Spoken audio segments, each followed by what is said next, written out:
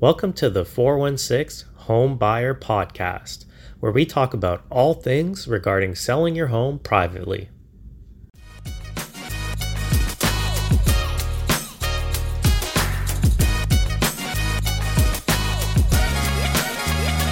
Welcome to episode number 6 of the 416 Home Buyer Podcast.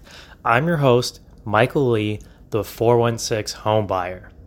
And on today's episode, we are going to be talking about a house buying strategy that we've used with several sellers called the joint venture with seller. So without further ado, let's jump right into it. So the joint venture with the seller approach is a very specific strategy which can work very well with certain types of house purchases. It can make a very challenging deal easier to do, specifically if there's uncertainty about the resale price. So let's just say that you're selling a property. The typical type of situation we found is if the property is very unique or in a very strange location and it's hard to pinpoint what a potential resale price could be.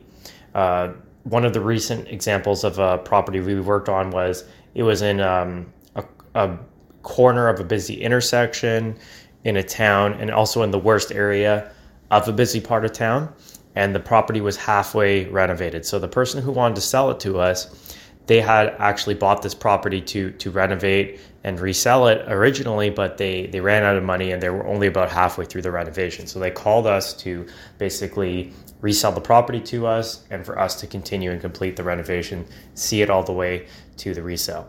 So the seller was, in this case, saying that the resale price, they figured it was going to be about $350,000, and we agreed with them.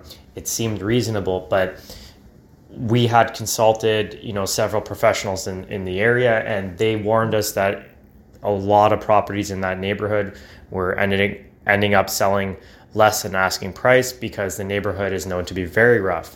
So it's very hard to predict for sure that we're going to get a $350,000 sales price. And some of the professionals we had consulted even suggested we may only get between $280,000 to $300,000. So when we spoke to the seller and we said, hey, this is the problem. We can't buy it. We can't buy at the price you're asking, because if we complete the renovation and we resell it at the lower end of what we could be projecting, it would be very problematic for us. Our deal only works at the price you want if we sell it at the correct projected price, and that's too much. That's too much risk for us to take on. So that the seller, the correct projected price would have been $350,000. So we knew it was possible, but there was a good chance it may not happen. And our money partners, they don't want to take that kind of risk, right?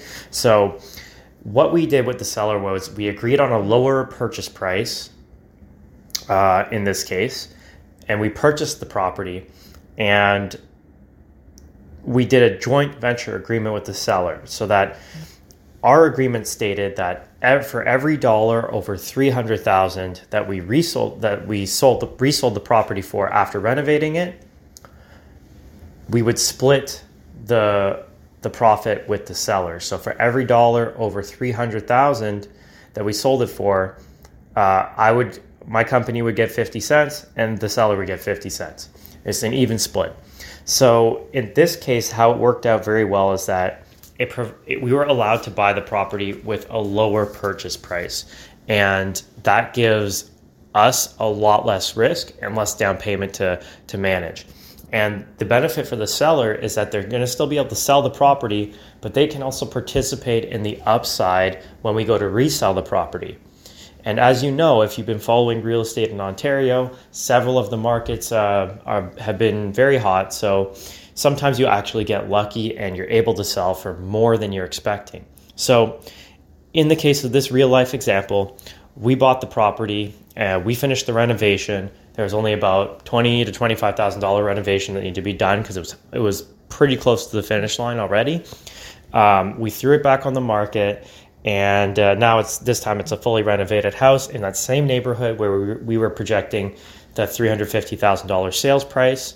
And in this case, we actually did get lucky, and we actually sold the property above $350,000. So in this case, I think we sold it for about $370,000 or $380,000 in this case. So the seller not only got to sell the property in the beginning, but they also got to participate in, let's say, $380,000. So they received half of that when we resold the property, which is another $40,000 when we resold the property. So that's how a joint venture with the seller can work. It provides a lot of benefits, a lot of safety and security for the buyer, but it also allows the seller to participate in the upside profit. So if you got a very unique house that it's very difficult to predict resale value, or if, let's say as a seller, the resale value is going to be very high compared to whatever we're projecting, this is a way that you can actually participate